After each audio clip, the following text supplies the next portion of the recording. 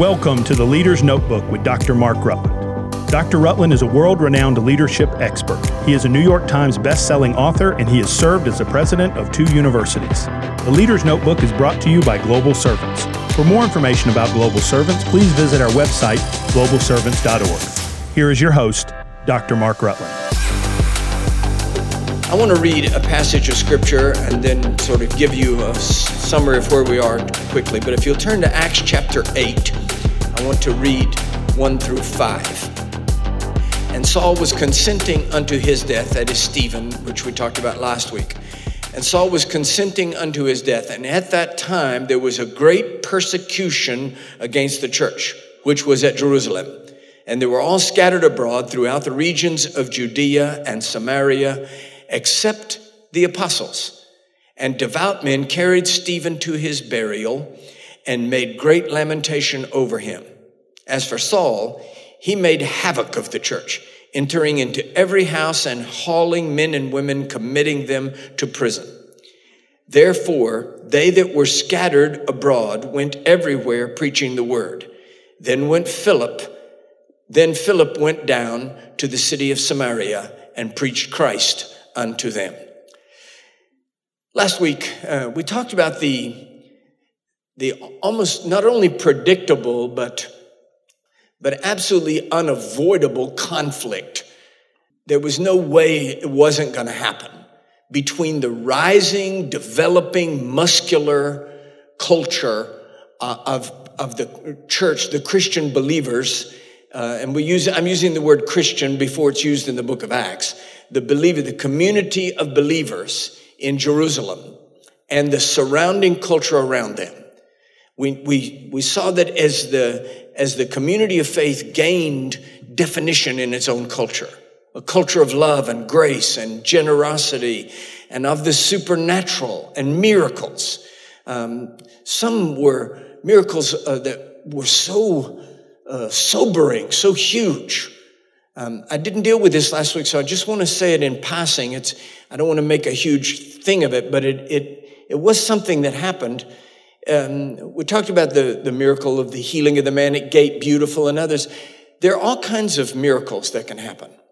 And some people think a miracle can only be a miracle of healing. Some people think it can only be a financial miracle. But there are also very shocking miracles.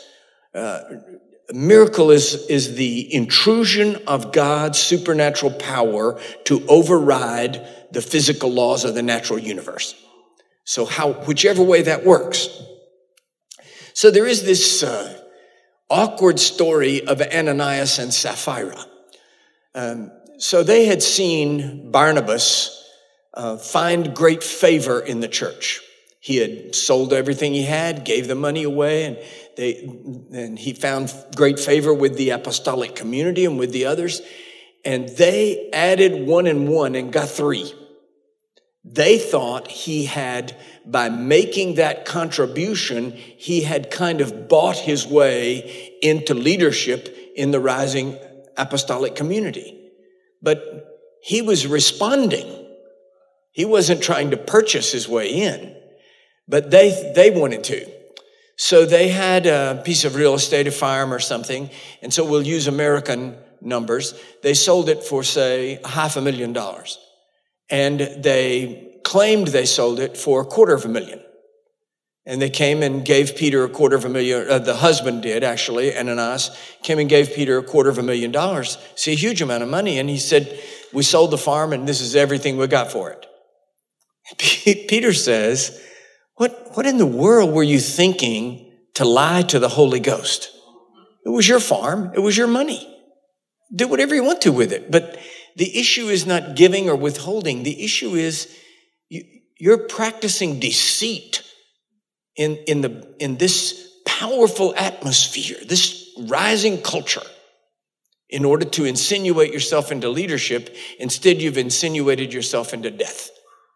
And Ananias falls dead. And remember, they're Jews, so they have to bury him before sundown. They come in, take him out, bury him. And later on, the wife, Sapphira, comes. Late, ladies. I do want to say that. And If you get to church and your husband's already dead, you're late. And so Peter says to her, did you sell the farm for $250,000? She said, we sure did, and we're giving the whole thing. And he says, here come the men that just carried your husband out to bury him, and they're going to carry you out. What were you thinking to conspire to lie to the Holy Ghost? And she falls down dead, and they carry her out. And the next verse, sometimes, I'm not the only one, sometimes the Bible just makes me laugh out loud. The next verse is a brilliant burst of understatement. It says, and great fear came upon all them that believe. I think so. Don't you know the next day, the next Saturday at the offering, everybody said, here's my check. Anybody want to read it? You know. So the point I'm making with that is that it was such a powerful atmosphere. It's not just a matter of signs and wonders of somebody being healed or some miracle. There is this sense of God's power and presence and authority and the holiness and the love and the joy. It's a huge atmosphere. Well, that atmosphere is going to bump up against, that culture is going to rub with friction up against the prevailing and surrounding culture of compromise and hypocrisy and the form of godliness and denying the power thereof. And the inevitable happens. The persecution begins. The conflict was going to happen. We talked about the death of Stephen. Later on, I mentioned it, we haven't come to it as we read through the book of Acts, but we talked about Herod killing James, the brother of John, with a sword. And now this wave of persecution that is the result of this friction that's created. Now, I don't know if any of you are fans of symphony music. I have a fascination with classical music, and I love it. Here's something about symphony that I'm sure if you've noticed. In the, particularly maybe even in an opera, in the overture, there may be some little piece, just a few bars where a small instrument, a flute or even a piccolo or something, suddenly plays this little snatch of melody line. And it doesn't seem important. And then later on, in about the third movement, you realize that melody, that little tiny snatch of melody line becomes the real deal of the whole symphony. And now it begins to pound and blast out. So I want to just give you something, if you will. Look at the last verse of Acts chapter 7. And Stephen kneeled down and cried with a loud voice, Lord, lay not this sin to their charge. And when he had said this, he fell asleep. Oh, I started too late. Excuse me. Go back to 58, verse 58 of the 7th chapter. And they cast him out of the city and stoned him, and the witnesses laid down their clothes at a young man's feet, whose name was Saul. Just a toss-off line. And they stoned Stephen, calling upon God, saying, Lord Jesus, receive my spirit. And then the verse I just read, out of order. And he kneeled down and cried with a loud voice, Lord, lay not this sin to their charge. And when he had said this, he fell asleep. And Saul was consenting unto his death. At that time, there was great persecution in the church which was at Jerusalem, and they were all scattered abroad throughout the regions of Judea and Samaria, except the apostles. So there's this guy named Saul. And then he's mentioned again. And Saul hated the church. It's toss off. What we're going to find, you know this, that as the book of Acts unfolds, that little tiny flute solo at the end of chapter 7 and the beginning of verse 8 becomes the predominant historical melody line of the whole book of Acts. Saul becomes Paul, and the rest of the book of Acts is actually the story of the leadership of St. Paul. But it's fascinating to me that Luke just kind of buries the lead. Now, let's begin with tonight. Saul, as he is mentioned, is a predictive in this passage. The predicate is that which causes something to happen. Saul is used to cause this wave of persecution. The result of that is the outward thrust of believers from Jerusalem out through the rest of Judea and Samaria and then elsewhere as they begin to flee this pocket of persecution, both by the Jewish leaders and by the Herodian leaders, as Herod later killed James. And where do they go? Judea and Samaria and the rest of the world. Remember, the last thing Jesus said to them was, go ye into all the world and preach the gospel to every creature. He says, I'm sending you as my witnesses in all of Judea and Samaria and the rest of the world. And the disciples are it's like a Monty Python skit. They say, he says, go into all the world and preach the gospel to every creature. And they say, we hear you and we understand. Stay here in Jerusalem and only talk to Jews. And now we are to the 8th chapter of Acts. We are 8 chapters away from the resurrection of Jesus. And what is going to cause the church to finally obey? Persecution. So I just want to, this is a toss-off line. You can take this for whatever it's worth. If we will not obey God, God can raise up things to make us obey. I'd rather do it because I would rather do it because I wanted to. I don't want God to sick his dogs on me. And this persecution actually causes them to fulfill the prophetic order that Jesus gave them. Go into Samaria. And so Philip is one of the 7 deacons that are chosen to help with the administration of food and service and all to the widows of the believing community. Philip, often referred to as Philip the evangelist, but he has not been an evangelist. He's been a serving deacon until he comes to Samaria. So Philip arrives at Samaria. Now let's just remind ourselves, the last time that we really heard from Samaria was the Samaritan woman, that Jesus goes there. It is not a place that Jews want to go. He don't want to be there. There is a lot of racial and religious prejudice between them. Philip goes to Samaria, and it says that he preaches the gospel there. And there are signs and wonders that are done by him. So see what it means. The apostolic community, that community of Pentecostal faith, signs, wonders, miracle, the authoritative, anointed proclamation of the person and power and saving grace of Jesus is now transported out of Jerusalem. And through the witness, not of an apostle, a deacon. He's a guy that was elected by the apostolic community to wait tables.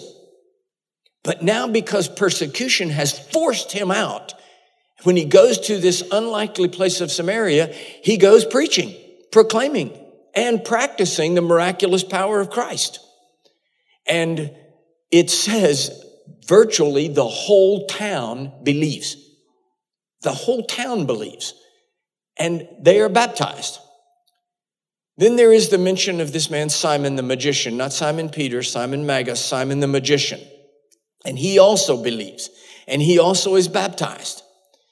Now, Acts 8:14 through 17 is a fascinating verse. It says, now when the apostles who were at Jerusalem heard that Samaria had received the word of God, they sent unto them Peter and John. Now think, before we go forward with that verse, what does it mean? It means that the apostolic authority in Jerusalem, hearing that there's been a revival in the name of Jesus in Samaria, wants to quickly send apostolic authority. Philip is just a deacon. So they send these two apostles, Peter and John, arrive at Samaria to make sure everything is happening that's supposed to happen and nothing happening that isn't supposed to happen. And it says, when they arrive, Acts 8, 14 through 17, and when the apostles who were at Jerusalem heard that Samaria had received the word of God, they sent unto them Peter and John, who, when they were come down, prayed for them that they might receive the Holy Spirit. For as yet he had fallen upon none of them, only they were living as men and women baptized in the name of Jesus. In other words, now that there had been an evangelical revival, an outpouring of the name of Jesus, the apostolic community believed that there should be a Pentecostal revival. They saw Pentecost, what had happened to them in the upper room, as not being a thing that was localized in Jerusalem any more than salvation was localized in Jerusalem. This is a huge moment. This is huge. They are now exporting Pentecost. And they are fully expecting that those people should receive the Holy Spirit. So they lay hands on them and they receive the Holy Spirit. Simon the magician comes to Simon Peter and offers him money, saying, give me this power that on whomsoever I lay my hands, he may receive the Holy Spirit. If he had just Googled up Ananias and Sapphira, he wouldn't have done that. Peter had his weaknesses. One of those was self-preservation. Money was not one of Peter's weaknesses. And Peter says, what are you thinking? That you can buy the Holy Ghost? You can't buy the Holy Ghost. And he says to him, in English it says, thy money perish with thee, in the King James Version. In Greek it says, to hell with you and your money. Evidently, Peter struggled with his language until he died. But no, he really meant it. He was saying that is a hellish suggestion. You, your money, that seduction, all of that, back into hell where it came from.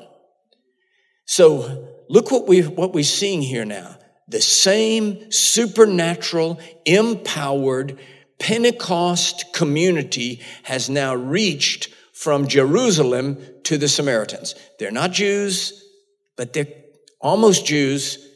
They're not in Jerusalem, but they are in the general location of Israel. So they've stretched a tiny bit because of the persecution. And then look at Acts chapter 8, starting with verse 24, Acts chapter 8. Then answered Simon and said, Simon the magician, pray ye to the Lord for me, that none of these things which you have spoken come upon me. And they, when they had testified and preached the word of the Lord, returned to Jerusalem. So God stretches them as far as Samaria. Not even them. The apostles are following a deacon. But they leave Philip at Samaria and they go back to Jerusalem. They're still not hearing God. Then put yourself in Philip's position. I just want you to think about this now.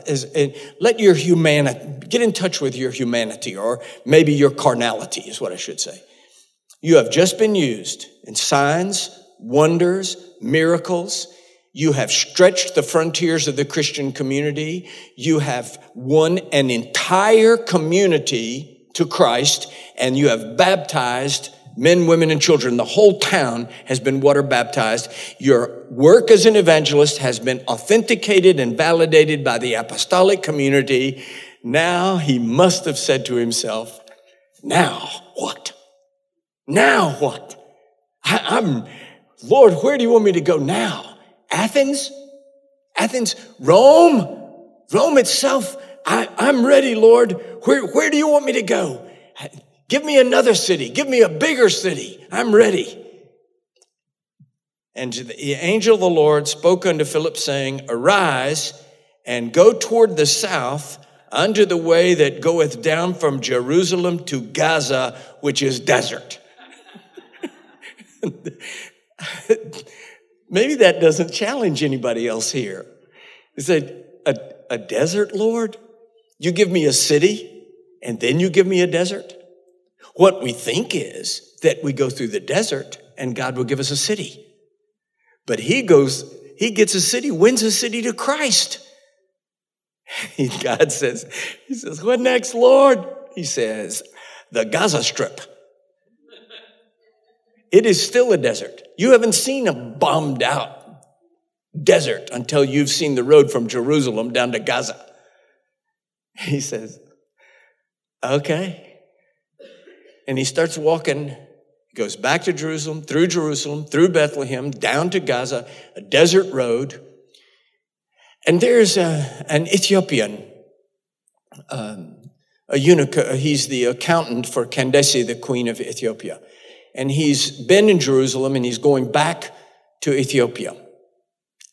And let me just comment on this historically, if I can, a little bit. You must say, why would an Ethiopian be traveling up to Jerusalem at all? There was and still is, by the way, 3,000 years later, there is still a substantial Jewish community in Ethiopia. Is anybody here old enough? Am I the only one that can remember the last emperor of Ethiopia, Haile Selassie? Anybody else remember? Until he was deposed by the Italians. But Haile Selassie called himself the Lion of the tribe of Judah, the emperor of Ethiopia. Why? Because the Ethiopian Jews believe that when the Queen of Sheba went up to visit with Solomon, remember she came home with all the treasure and everything? The Ethiopians believe she came home with more than treasure. Are we communicating? They believe she got pregnant by Solomon and that there is Ethiopian Jews. Now you can say, oh, that's just a tradition, everything else. But about 15 years ago, the Jewish high court in Israel ruled that they were Jews. And there began a massive airlift. And when you travel around in Israel today, you will see Ethiopian Jews. They're easily identified. They're Ethiopians. And you can see them. So that story is validated by the high court in Jerusalem. So you're in the middle of that story with this guy. So it's 1,000 years after Solomon. This Ethiopian is going along and he's reading in the book of Isaiah. And the angel of the Lord says to Philip, approach this chariot. And the next verse tells us a huge thing about Philip. And he ran to the chariot. He has a citywide revival. He goes from that to a desert, from that to a single Ethiopian confused about the book of Isaiah. And he doesn't say, okay, fine. It says he ran to the chariot. Understandest that which thou readest? And he says, how can I?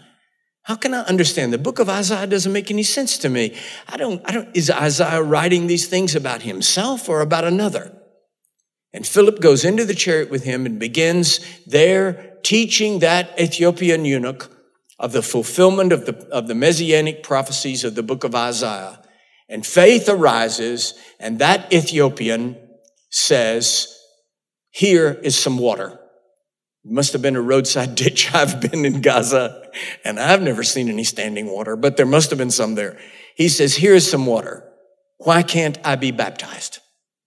Why can't I be baptized? Philip says, nothing keeps you from it. Do you believe in the Lord Jesus Christ? Yes, I'm ready to baptize you. So he baptizes him, and they come up out of the water, and Philip is snatched away by the Holy Spirit to Azotus, where he is found on a street corner preaching. I would love to ask, if I get to heaven, I can ask, was he still wet? I've just always wondered. Now, there is the possibility that the Christian community, not just the Jewish community, But the Christian community in Ethiopia springs from that Ethiopian eunuch. At the risk of being offensive, there are two things that you might want to think about. Jewish law says that a eunuch cannot go in the temple. So not only is the law now superseded by grace, whosoever will. He is now a Christian, this Ethiopian Jew who by his own religion is not allowed to even go in the temple. He is now a Christian, and furthermore, he may actually historically be he who could not be a father becomes the father of the Christian community in Ethiopia. It's a fascinating little story. Now, what is happening here? What's happening is that God is nudging the Christian community out, away from its base. Go on. Go to Samaria. Okay, we'll go to Samaria. Right back to Jerusalem. Now to Gaza. Now to Ethiopia. God is fulfilling the internationality which he spoke of in the upper room. All those languages. God is now pushing, nudging the Christian community out, further out. We will come back to Philip later, but let me just tell you the next time, the next important time he's mentioned. Paul the Apostle, at the end of his ministry, comes to Caesarea, which is an unclean city. We're going to find out about it next week, why Peter goes to Caesarea, the great outpouring that's there. God's still nudging, still pushing the church outward. But after that, when St. Paul comes on his way back to Jerusalem at the end of his missionary journeys, he stops in Caesarea, an unclean Roman city. When I say Caesarea, it doesn't seem important to you, but if I say it the way it's spelled, Caesarea.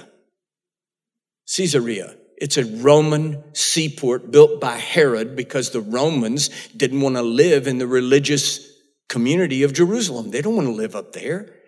They want brothels and bathhouses and Roman entertainment. And remember, and the Jews don't want them there either. All Roman athletic contests were performed in the nude. This is highly offensive to a religious Jewish community. So you've got this town perched on the seacoast of Israel that's totally unclean. Jews are not even supposed to go there. And when Paul arrives, it's a huge seacoast, so ships arrive there. He finds there 4 single women who are prophetesses living in Caesarea. They are Philip's daughters. So God evidently found a man who was willing to look past the tribalism and the sectarianism that so haunts the Christian world even today. You mean, surely God, you don't mean Presbyterians? Presbyterians?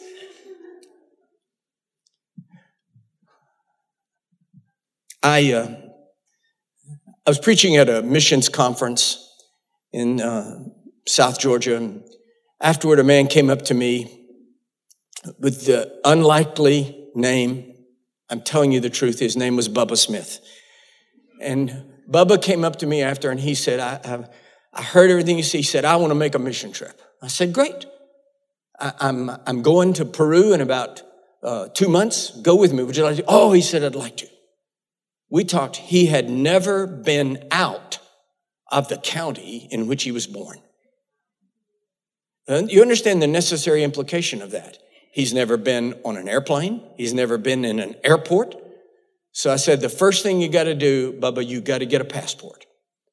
I knew we were in trouble when he called me one night and he said, Dr. Mark, I'm at the Kmart.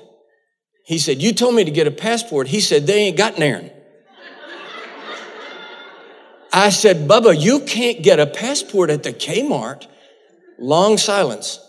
He said, if you can't get a passport at the Kmart, you're in trouble in Colquitt County. And I said, Bubba, you can get it from the highly unlikely source of the federal government. So I sent him to the post office. Having obtained his passport, I met Bubba, first time he has ever been to Atlanta, ever been out of Colquitt County. He meets me at the Atlanta airport.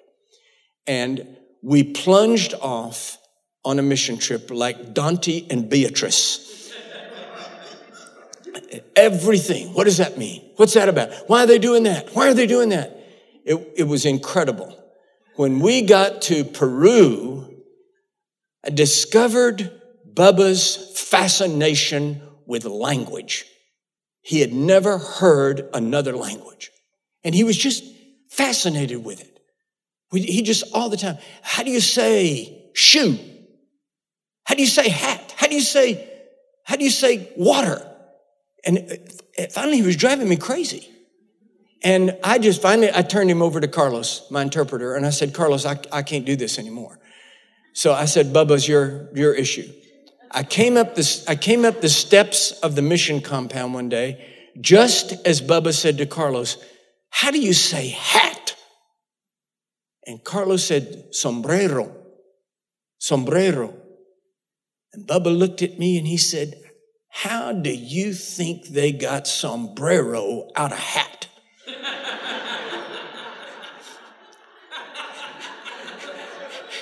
And I realized that Bubba thought somehow or another, everybody was thinking hat.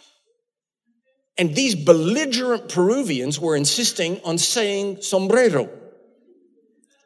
Then one day he said, Dr. Mark, these Peruvian children are the smartest children in the whole world. He said, I'm blown away. I said, well, kids are kids. Why, Bubba? He said, well, look at them, 4 or 5 years old, already able to speak Spanish. And I realized he had no philosophy of language. So finally we got back up. We'd been down to the jungle. We came back up to Lima. We had one extra day. And I said, Bubba, how would you like to go and see the great cathedral built by Pizarro himself? One of the first great buildings built in the whole New World. The great cathedral at the Plaza de Armas. Would you like to go see it? Oh, he said, I'd like to. I never have seen a cathedral. I said, well, no, in Colquitt County, they ain't got none. But I said, let's go. So we went to the cathedral. We hired an English-speaking guide. It's unbelievable. It's huge. And you remember the Pope had been to Peru, made a South American tour, the previous Pope, not the one we have. And they had up over the altar area, they had a full-size statue of the Virgin Mary in a fantastic, beautiful wedding gown, beaded wedding gown, suspended on virtually invisible guy wires with lights on it. It was splendid, just suspended in midair, the Virgin Mary in a wedding gown, right up over the altar. We went to the little capillas around, and the guide was giving us the whole tour, and the confessional booths all along the wall and everything. We got all the way to the front, and I said, well, what do you think, Bubba? And he put his hands on his hips and narrowed his eyes, and he said, looks Catholic to me. What did he think it was First Baptist? It's got the Virgin Mary. Now, I tell you that humorous story because of this. We can, knowing that we have been commissioned by God to go into all the world and preach the gospel, we can turn our eyes in on ourselves, our own needs, our own tribe, our own language, until we become as insular and narrow as Bubba. Where we peer out at people who need the gospel and put our hands on our hips and narrow our eyes and say, looks sinful to me. Sinners, look, sin is what sinners get paid to do. That's like their job, see? And we have to get past that. We have to get over the tribalism, the sectarianism, the things that separate us. that keep us back from fulfilling. I know the story with Bubba may have been a little bit humorous for you, but let me end with one tonight that isn't all that humorous. When I was a pastor at Calvary Church in Orlando, the local hospital called me and said, we have a patient here, doesn't have anybody to visit him, and he's wanting a minister to come. Would you come? And I said, yeah, he doesn't have any family or anything. Well, he has, and they hemmed and hawed. And I said, wait a minute. Excuse me. I was born at night, but I wasn't born last night. I said, is he an AIDS patient? They said, okay, Dr. Rutland, he's an AIDS patient. I said, fine, I'll be there in an hour. I went in and, they had to, in those days, put in a hazmat suit and the whole thing. And I went in, and there was a 19-year-old boy laying up in the bed in a pink nightgown holding a teddy bear. And when I walked in the door, I said, I'm Pastor Rutland from Calvary Church. And he said, well, I guess you've come to tell me that Jesus hates queers. I said, I don't know where you got that idea, son. Jesus loves queers. His mouth fell open. He said, well, I never thought I'd ever hear a preacher say that. I said, now, what he wants for you is different than how he feels about you. But I said, Jesus loves you, son, and so do I. We sat there and talked for about an hour. And finally, I said to him, do you believe you're going to die in this hospital? He said, I'm dying, preacher, I'm dying. I said, you're not ever going to get out of this hospital, are you? He said, I'm dying. They've told me I'm going to die right here in this bed. And I said, the question then becomes, where do you go after this? Let's talk about that. And we began to talk not about hell, but about heaven. I began talking about the beauty and the splendor, the wonder of it. And he said, well, all right, he said, I want that. He said, my life has been hell here. I said, then why would you have it twice? Why would you have it twice? He said, I started with men when I was 14, and he said, I've had so many lovers, I can't even count them. There's no way that I can go to heaven. There's no way I can go to heaven. I opened my Bible and began sharing with him.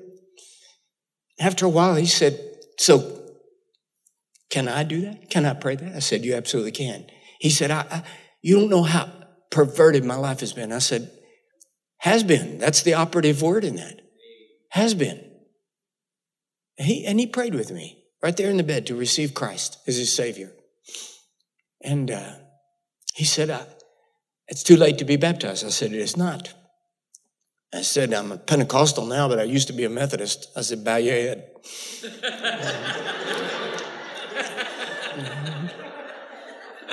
I poured a handful of water in the palm of my hand and put it on his head. Prayed with him to receive Christ. We talked for a few minutes, and then he looked up at me with this startled look on his face, and he said, get a nurse, get a nurse. And I said, I thought he was telling me he was dying. I said, are you all right? He said, I'm all right. But he said, look at me. Look at me, he said. I don't want to die in a pink nightgown.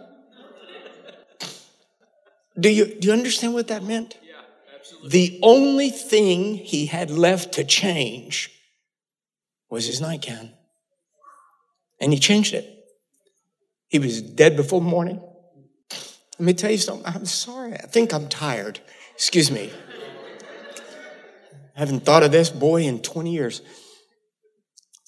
I believe he woke up in heaven. Do you understand that the whole point of this tonight is this? We keep retreating to Jerusalem, and God keeps forcing us out. That's the whole point. And sometimes it isn't the religious leadership. Sometimes it isn't an apostle. It's just some deacon who's willing to go down in the desert and climb in the chariot with an Ethiopian eunuch. And sometimes, maybe it's you. You've been listening to The Leader's Notebook with Dr. Mark Rutland. Be sure to subscribe, rate, and review today's podcast. You can follow Dr. Rutland on Twitter at Dr. Mark Rutland or visit his website, drmarkrutland.com. Join us next week for another episode of The Leader's Notebook.